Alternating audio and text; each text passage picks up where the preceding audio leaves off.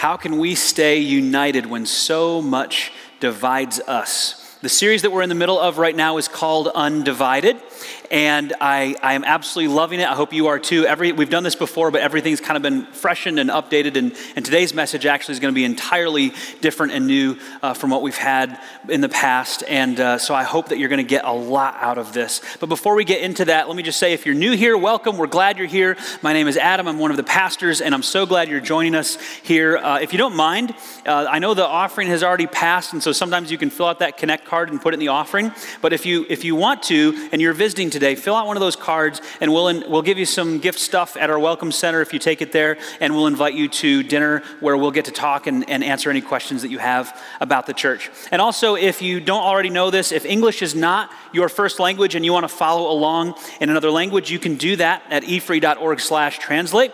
And we've heard a lot of stories of people who are really benefiting from this and following along. You can do this online too, by the way. If you're watching online right now, please feel free to go to efree.org/translate, and you can read in whatever language is more comfortable for you. And if you don't have a Bible with you, of course, you can follow along at efree.org/Bible, or go to the YouVersion Bible app. You'll find us listed there under events, and you can follow along that way. Well, our text this morning is in Titus chapter 2. And you know we've been working through this study of 1 Timothy. We're in it for the whole year, taking some breaks along the way, some little detours, but they're all tying back into 1 Timothy. And so in Titus, Paul is dealing with situations very similar to what we just saw when we were working through 1 Timothy chapter 1. And this whole Undivided series ties back into what Paul was telling Timothy in 1 Timothy 1, and it prepares us for what he's going to tell Timothy in the next few chapters. And so it's just a perfect time to kind of work this in here. And the passage we're going to study today in Titus ties in beautifully. In fact, we're going to jump back and forth a little bit and see some overlap between Titus and 1 Timothy as Paul is communicating to both of these men. There's an incredible amount of similarity here. So if you have this in your Bibles, Titus chapter 2, we're going to start in verse 1 and read through this together. Paul says, "As for you, Titus, promote the kind of living that reflects wholesome teaching." That's a key phrase. Remember that phrase. "Teach the older men to exercise self-control, to be worthy of respect, and to live wisely. They must have sound faith and be filled with love and patience. Similarly, teach the older women to live in a way that honors God, that they must not slander others or be heavy drinkers. Instead, they should teach others what is good. These older women must train the younger women to love their husbands and their children, to live wisely and be pure, to work in their homes, to do good, and to be submissive to their husbands. Then they will not bring shame on the word of God. In the same way, encourage the young men to live wisely, and you yourself must be an example to them by doing good works of every kind. Let everything you do reflect the integrity and seriousness of your teaching. Teach the truth, so that your teaching can't be criticized. Then those who oppose us will be ashamed and have nothing bad to say about us." Before we go any further, I want to invite you to bow your heads with me if you would, and pray and ask God to bless our time in the Word this morning. Jesus, as we approach this text, and many other parallel texts from the Bible that teach us about this wholesome teaching that Paul is talking about, I ask that you would kind of open our hearts and our minds to be receptive to what you want to share with us. It's probably going to hit different people in this room and watching online in different ways. It's probably going to have some different application points for us based on our background and our preconceptions and some of the issues that we're wrestling with right now. And we know that your word is powerful, that as we communicate it and as we talk about it, you are working in ways that we can't anticipate. You're doing things that are not a part of my plan, they're a part of your plan. So God, please speak through the message this morning. Touch hearts, touch minds. And we also think of our brothers and sisters in other churches around St. Louis, around this country, around the world, especially other churches right now in our area, in our time zone, that are right now gathering together to worship you, to open your word just as we are doing, like the Journey down the road or Twin Oaks or the many other churches that are around here that are praising you, lifting you up, opening the Bible and learning about you and what you teach us. And even though there might be some disagreements on some areas of belief, if they trust in you for salvation, if they trust in Jesus Christ and not in anything else that they can do, if they agree on what we call the dogma bucket, then we believe they're followers of Jesus. They're our brothers and sisters. And so we lift them up, all of us today, Lord, in prayer, that you would guide them into truth, that you would comfort and encourage them, that your Holy Spirit would be working in those churches and in our church today. And that everything that we do here, with our brothers and sisters in the greater church all over the place, meeting to worship and glorify you, that you would be honored by it, Lord, that it would be a sweet sound to your ears today. And in Jesus' name we pray. Amen. I want to talk to you a little bit about Titus. Who is this guy? What's going on with him? We don't hear about him as much as Timothy. And I'm not going to give you a full bio, but what you need to know is that Titus, like Timothy, was stationed by Paul in a specific area for a specific purpose to oversee a large church. Paul left Titus in a place called Crete, an island called Crete. Now, Crete is a large island, about 3,200 square miles. And to put that into perspective, it's a little smaller than the big island of Hawaii. But it is the size, if you were to take Kauai, Maui, and Oahu, I think it is, and combine the three together, and then times 2, you would have about the size of Crete. So it's a large island. Sandy beaches, tall mountains, you got a whole bunch of different things going on the island of Crete. And a bunch of different communities, a bunch of villages, and each of those villages sort of had a local community of believers if there were believers there. And so at one point, Paul is talking to Titus, and he says, I want you to go around to these different places, because he couldn't just send an email, and I want you to establish leaders in these places, establish godly leaders. So the whole church in Crete was sort of under the authority of Titus, but then there were individual communities. It was a multi-site, multi-community church, large church, on the island of Crete. What Paul wanted Titus to do was the same thing he wanted Timothy to do, which is, I want you to teach good teaching. I want you to give them really good, wholesome teaching, Paul says. And we're going to talk about that a lot this morning. And I want you to protect them from false teaching. And then I want you to establish other godly leaders in the church who are going to do the same things. They're going to have good teaching, and they're going to protect people from false teaching. And that's what Paul is trying to impress upon Titus and what he was sharing with Timothy as well.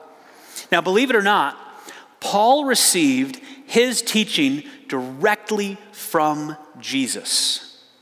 We don't hear about this a lot, but Paul mentions it a couple of times. We're gonna see it in a little bit when we have communion later. When we take the Lord's Supper, I'm going to read a passage that talks about something that Paul received directly from Jesus himself, and that's in 1 Corinthians. But in the book of Galatians, Paul says that after he became a believer, he did not go to Jerusalem, he says, to be taught by other believers. He went into Arabia, where he stayed for 3 years and was taught directly by Jesus Christ. And so it helps us to understand why false teaching is such a big deal for the Apostle Paul. He had heard it straight from the source. He had the master copy. He was not passing on what Peter told him or what James told him. He got it straight from Jesus. And so when he saw counterfeit teaching that was opposed to what he had heard directly from Jesus, he went, I cannot have this. This cannot be. And so it was a very big deal to him. He also saw how dangerous these contrary teachings could be, how they could infect Christians who were not yet strong in their faith and distract them from doing the things God wanted them to do and sidetrack them from becoming what God wanted them to be.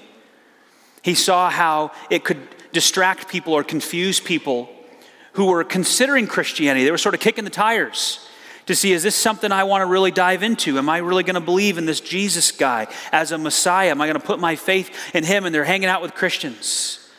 And then they experience different Christian leaders teaching different things that are opposed to each other. And what happens to a lot of people then? They just go, forget this. You guys can't even figure out what's up between you. Why would I want to be part of a group that has this kind of fighting going on? And so Paul takes this very seriously. There's a specific phrase that he uses here in Titus and throughout the Bible.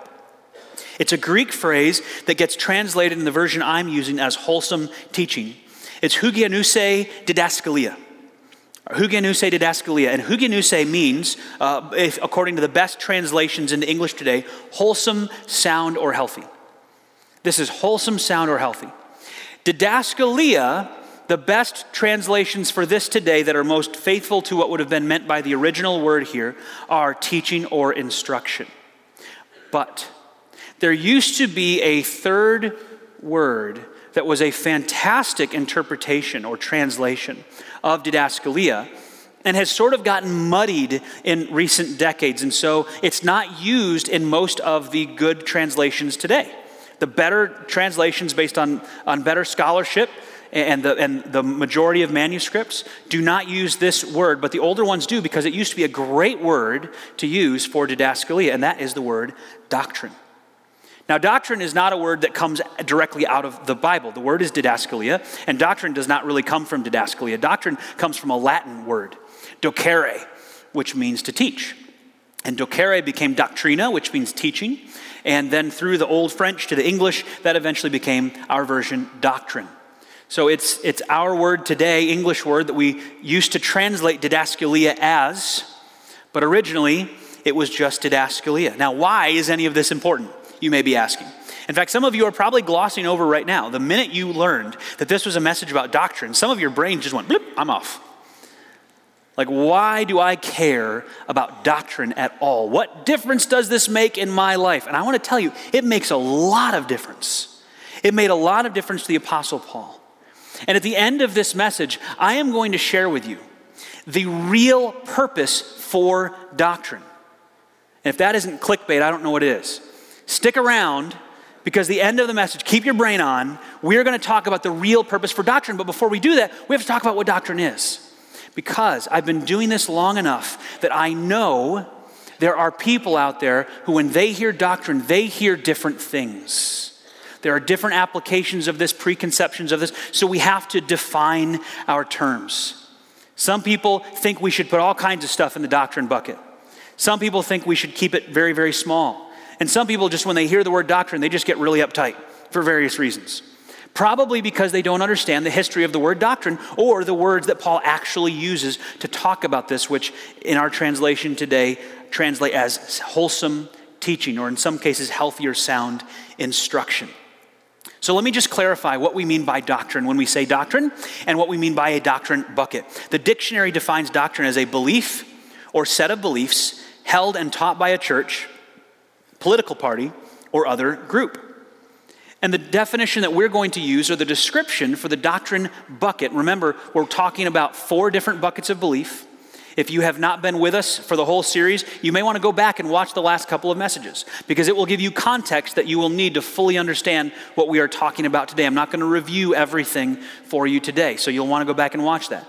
But in these 4 buckets of belief, you have dogma, you have doctrine, you have conviction, and you have preference. 4 different buckets. They're within each other. So the dogma bucket is inside of the doctrine bucket. And we define the doctrine bucket this way: beliefs that a church or group of Christians consider sound biblical teaching and essential for unity and fellowship in that group. I'm going to explain why as we go. Now, this doctrine bucket can include a doctrinal statement, a statement of faith, but it's not limited to that. Doctrine in the old sense is what Paul called wholesome, sound, or healthy teaching. It's just teaching. It's good teaching. Paul never provides us with a set list. In fact, when he's talking about teaching, sound teaching, and passing on his teaching, he doesn't give a nice systematic outline. He says things like this: with all these things in mind, dear brothers and sisters, stand firm and keep a strong grip on the teaching we passed on to you, both in person and by letter. He's saying all that stuff that we told you, and the stuff that I told you about in the letters answering your questions, that's the good teaching. That's the sound, wholesome, healthy teaching. That's the doctrine that you need to hold on to. All that stuff I told you. He tells Timothy, you've heard me teach things that have been confirmed by many reliable witnesses. Now teach these truths to other trustworthy people who will be able to pass them on to others. And as far as we know, Paul never passed on a list of 8 or 10 or 12 doctrinal statements. He just taught. He shared what Jesus taught him. He passed it on, and he expected those things to be passed on. Now later, Christians would develop set lists of doctrinal statements, and they called them creeds. And so you have the Roman Creed and the Apostles' Creed and the Nicene Creed and dozens of other creeds, which all come later. And eventually, Christians developed systematic theologies. We love systematic theologies in the West. I mean, not all of you do, but those of us that are really into this stuff, in this country in particular, love our systematic theologies. It's a big deal. Systematic theology tries to take all of the truths we find in Scripture all over the place and bring them together, rearrange them into different places to try to bring some order and structure that we don't find in the Bible. Let me put that another way. Systematic theology treats the different truths in Scripture like puzzle pieces that we try to pull from here and there and categorize and order and structure to kind of put the whole picture of the puzzle together so that we can have a more complete picture of what God is doing than what he actually directly revealed in his word. Now, if that sounds a little bit on the nose to you, like that's a little arrogant, it probably should. It's not a bad pursuit. Don't get me wrong. I love me some systematic theology. That is like a fun hobby for me. And I know for most of you it's not. I'm not going to go into this too much further.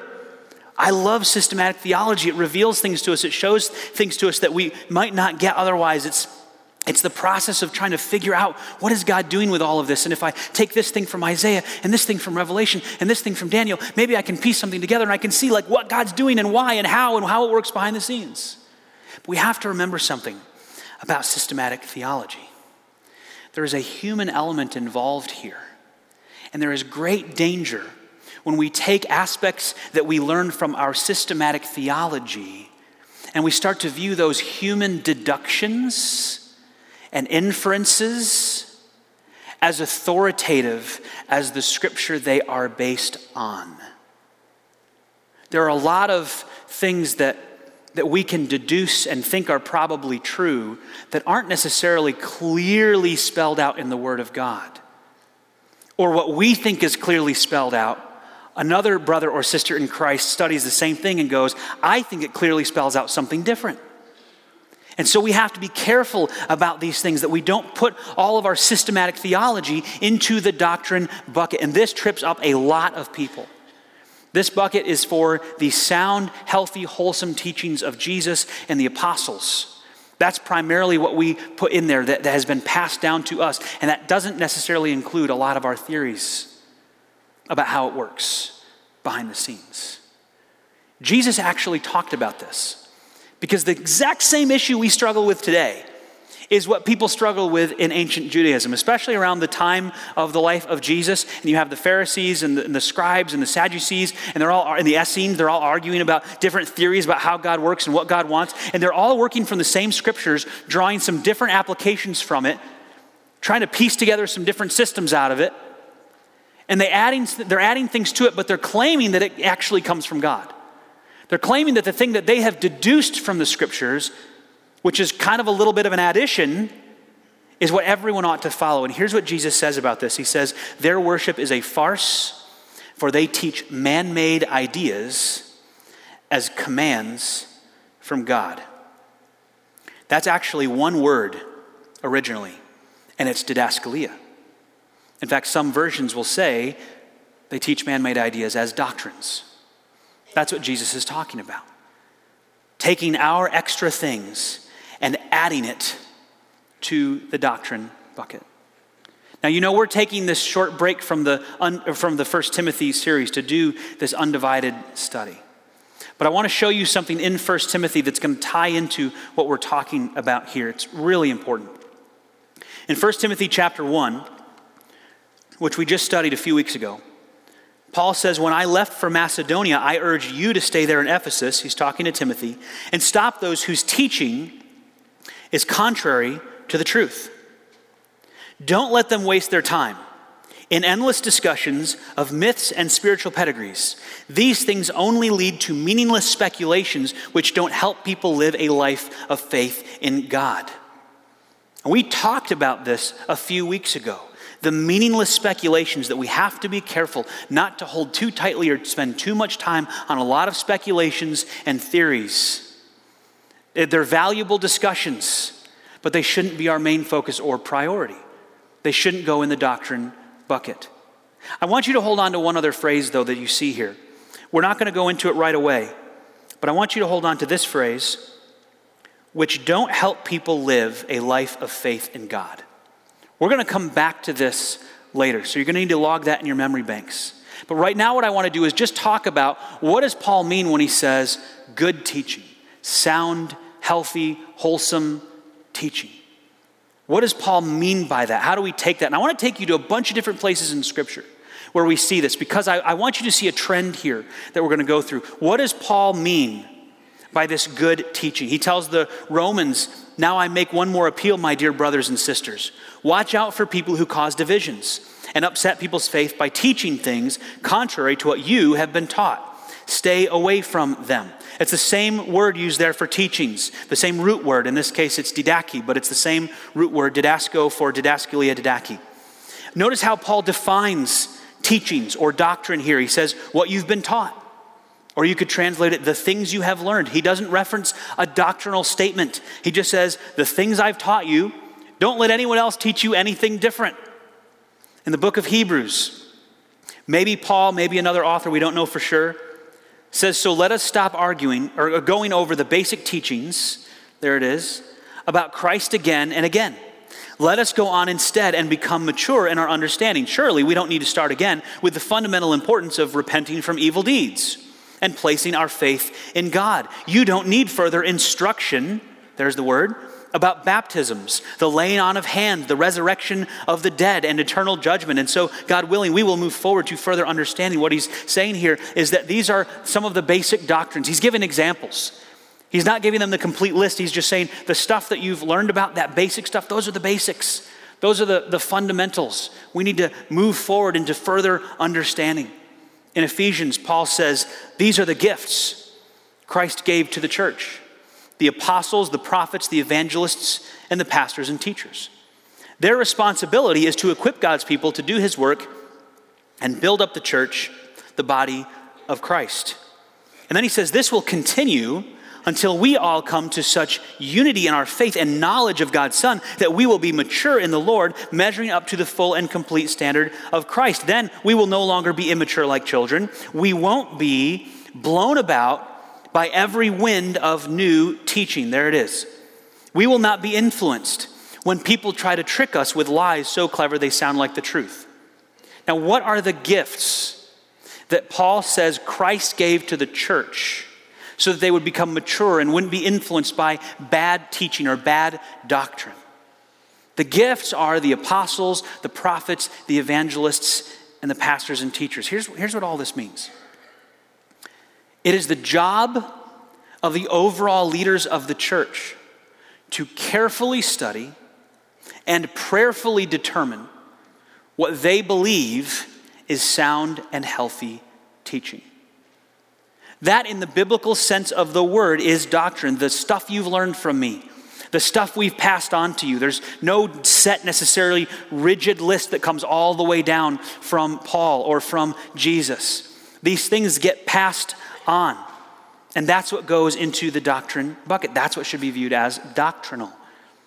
Now, it should not be treated flippantly. This is a serious matter, and it's important that we do our absolute best to get the doctrine right. But we also need to be careful not to put our doctrine on the highest pedestal. We have to be careful not to put our doctrine on the highest pedestal. I know that sounds weird to some people.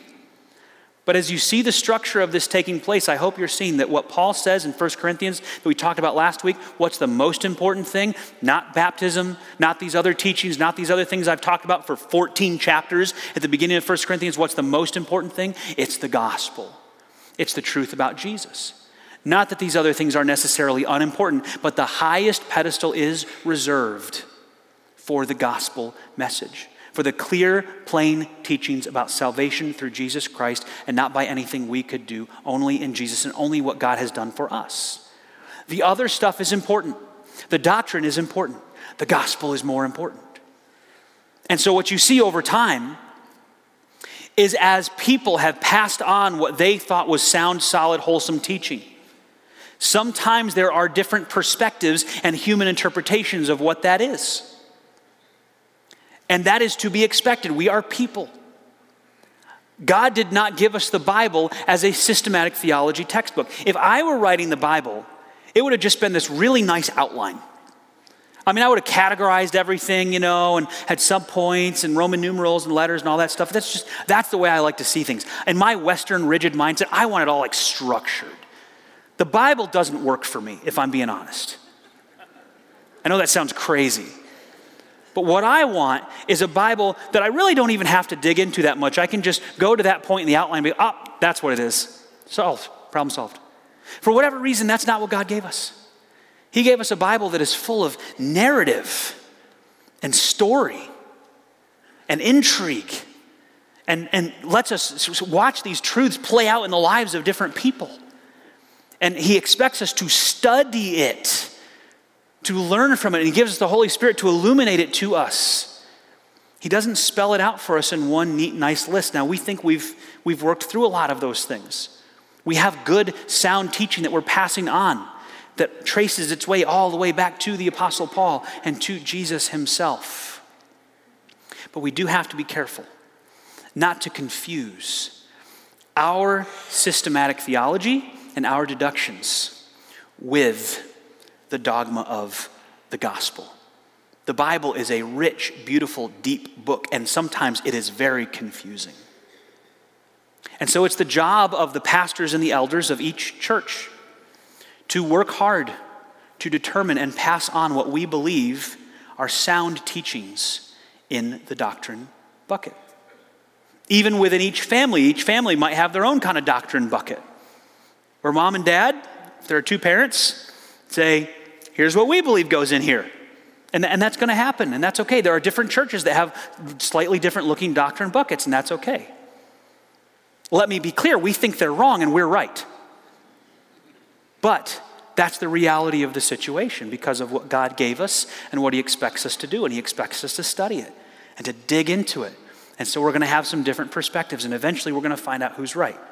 Spoiler alert, it's me.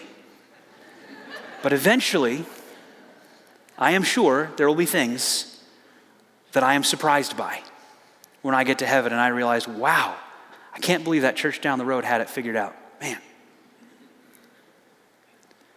So what do we put in the doctrine bucket? Well, the most important thing that goes in there, first of all, is our statement of faith. This comes from the Evangelical Free Church of America. We are associated with them. We're a free church. That's the whole deal. It's autonomous, so they don't have authority over us in a sense of a denominational structure, but we are voluntarily affiliated with them. And we have adopted their statement of faith as ours. You can read that on our website at efree.org. I think it's /beliefs, or just search for it. Our statement of faith declares the core things that we believe to be true from the Bible. Things about God, about scriptures, about the sinful nature of people, about Jesus and his divinity. A lot of things that go into the dogma bucket are in there, but even some things that would not go in the dogma bucket but be in the doctrine bucket are in there. The next thing that we put in the doctrine bucket would be our official positions as a church that are written down and documented. Right now, we only have one of these as far as I am aware. In my last 2 years, so far, I have only found that we have one paper that it would be considered a written position of the church that we have affirmed and hold to, that the elders have adopted for our church. And that is found in the EFCA's church statement on human sexuality. And this paper explains our positions on things like homosexuality, same-sex attraction and marriage, gender identity questions, and other sexually oriented issues. It's a fantastic paper. It's very well researched and written, and I encourage you to read that. You can just search for EFCA Statement on Human Sexuality, and you can read that. That is one of our positions that would be part of our doctrine bucket, what we consider the sound teachings of this church. There's a paper that's coming up that we are writing ourselves as elders. And this will be a statement on gender roles in the church. I don't know if that's what it'll be called, but that's the basic idea of how are we determining what is sound teaching about how men and women operate within the body of Christ based on God's word. And so the elders for the last year have been carefully and prayerfully studying the scriptures and ancient manuscripts and all the scholarly resources we can get our hands on to try to figure out what do we think is the sound, wholesome, healthy teaching that we want to pass on as a church. The last thing we put in the doctrine bucket is the general teachings of the elders and pastors when representing the church. For instance, in the weekend gatherings like this.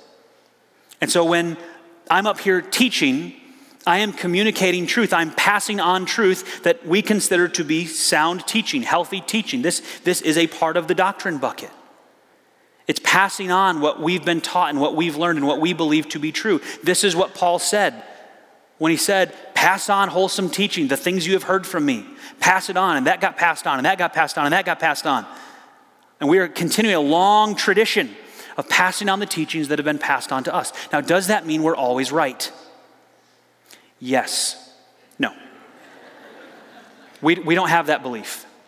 We don't believe that just because we're passing this on to you and representing it as healthy, sound teaching doctrine in the biblical sense of the word, the old way the word was used, just because we're doing that doesn't mean that we think we're always right. We get it wrong sometimes. We do. And that's one of the reasons why I try to be very careful when I'm speaking to communicate when there are other perspectives on something that are potentially legitimate views.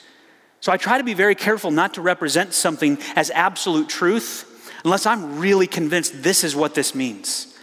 And in that case, that's wholesome, sound, healthy teaching here. That's what we're teaching as a church. And another church may teach something a little bit differently than that, and we might disagree about some of those things. But that's what we are passing on as doctrine, as wholesome, healthy teaching. We always try to communicate because we'd rather be authentic and just honest when we don't know than to just represent something to make it easy and say, well, this is it right here. And so I'd rather just say, hey, there's some possible other views involved here, and just be realistic about that. Now let me give you a few caveats about doctrine. We do not believe in mistreating anyone who disagrees with what we call doctrine or sound teaching.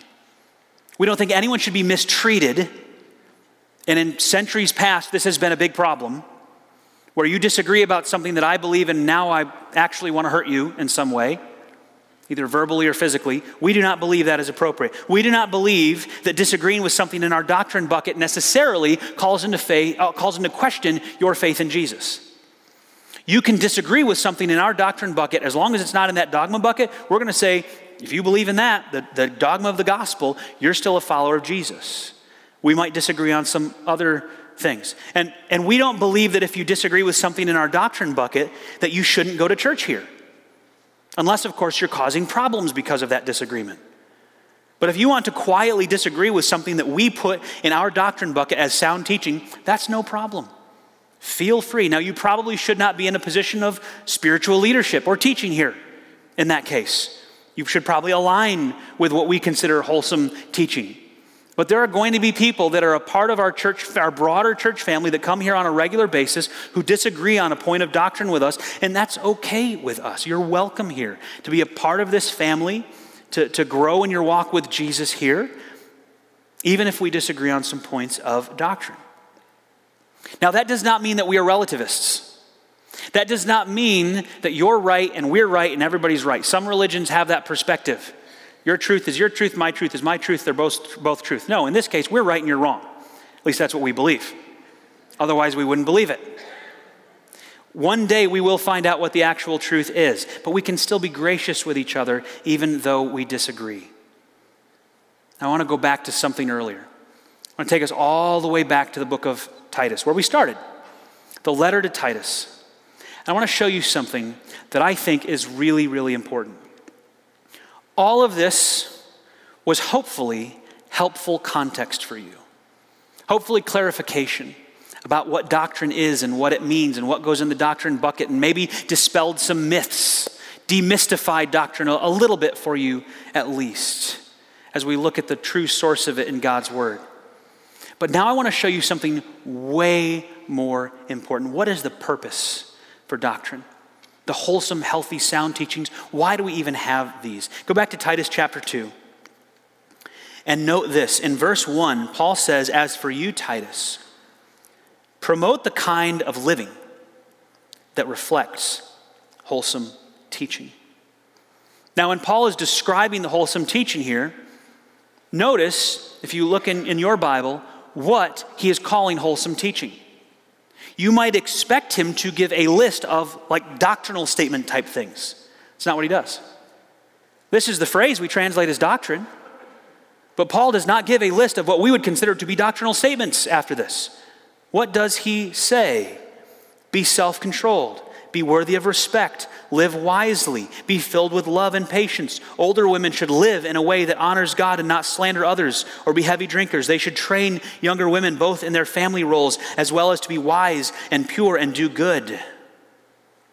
It reinforces what we talked about earlier, that sound teaching for Paul is not just a list of doctrinal statements, but it's just all the things I passed on to you, the teachings I passed on to you. But here's the more important thing I want you to see. Paul's main point was not make sure everyone believes the right things. Paul's main point was not make sure everyone has the doctrine memorized. His main point was promote the kind of living that reflects wholesome teaching. And so you see this in verse 3, where he says, live in a way that honors God. Train the younger women. Live wisely.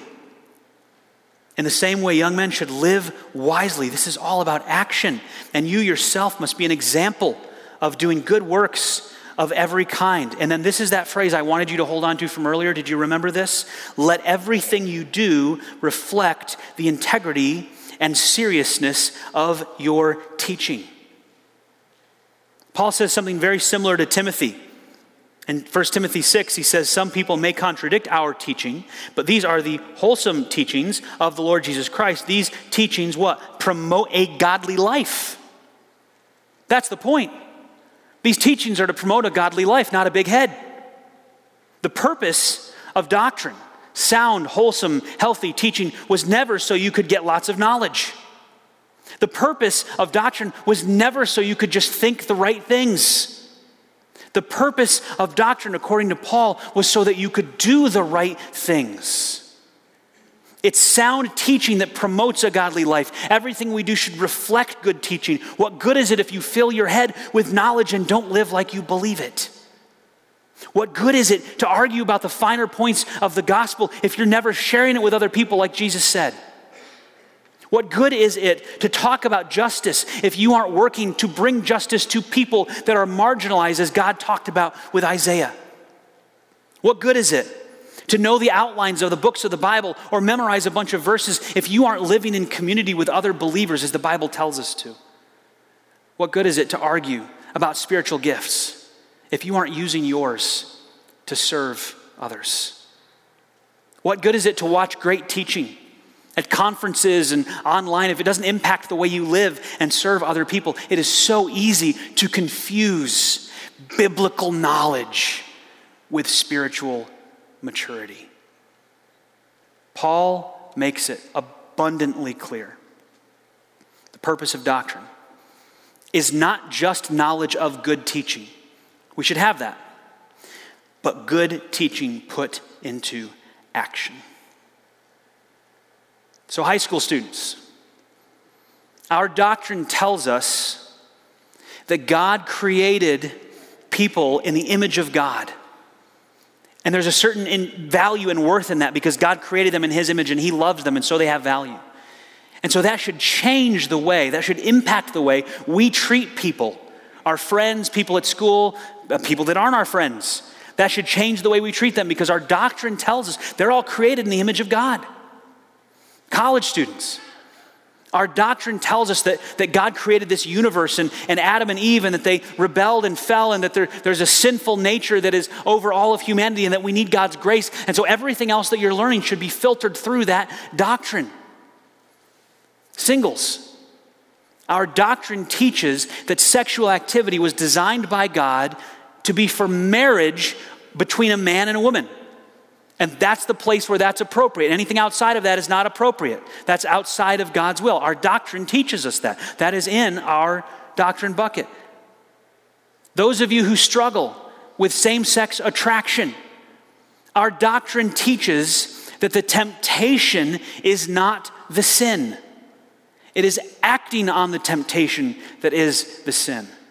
There's a tremendous amount of guilt and pressure and pain that is felt just for having temptations. Listen, Jesus was tempted, but he didn't act on it, so he didn't sin. And our doctrinal statement, right in that statement on human sexuality, says it's not the temptation that's the sin, it's the action. It's acting on it that's the problem.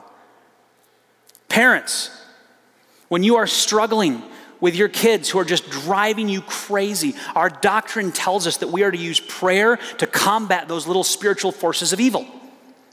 I may have adapted that a little bit, but you get the idea.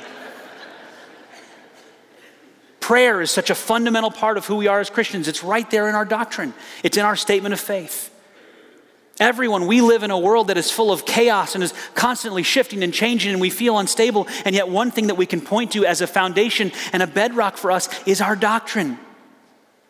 Not that it is completely solid where we never continue to work on it and wrestle with it and question it and go back to the scripture and make sure that based on everything we know, this is still absolutely accurate, but it is pretty solid. It's a strong foundation, it's stable, it's a consistent thing for us to use to filter everything else we do in our life. There is supposed to be a good practice that comes out of good teaching. It's not about just filling our heads with knowledge. So let me close this morning with a challenge for you. I want to ask you a question. I want you to ask yourselves this question. What is one way that you can do a better job of putting doctrine, sound teaching, into action this week? Maybe it's something you need to filter out. Maybe it's something our doctrine tells us we should be doing that you have not been doing. This is going to hit different people in different ways. But I want you to ask yourself and ask God to reveal to you, Lord, what is something that I have not been living out that comes out of the good, wholesome teaching that has been passed on to me? Now, if you are in one of our groups, then you have a list of discussion questions that are going to help you go much deeper on this topic. So take advantage of those if you're in one of our groups, because it's going to make it very custom and very personal to you. I'm going to ask that you bow your heads with me as we pray. Jesus, thank you for allowing all of this teaching to be passed down to us. It's amazing when you really stop and think about it. 2,000 years, and we still have all of these manuscripts, all of this evidence of what you have done and what you have taught and what you communicated to the Apostle Paul and to others. Lord, help us to be faithful stewards of that good teaching. And not just good stewards of it, help us to live it out. Help us not to just soak in all the information, but to actually put it into practice. Lord, I pray that if there's anything in us that does not reflect the good, wholesome teaching that you have been passing on, that you continue to pass on through leadership in this church and through your word and through your Holy Spirit, Lord, reveal that to us today. Help us to see where we need to make a change. And thank you, Jesus, for allowing us to study your word and to learn so much about you, and for just the richness that is there that we can draw on for our everyday lives. And it's in Jesus' name we pray. Amen.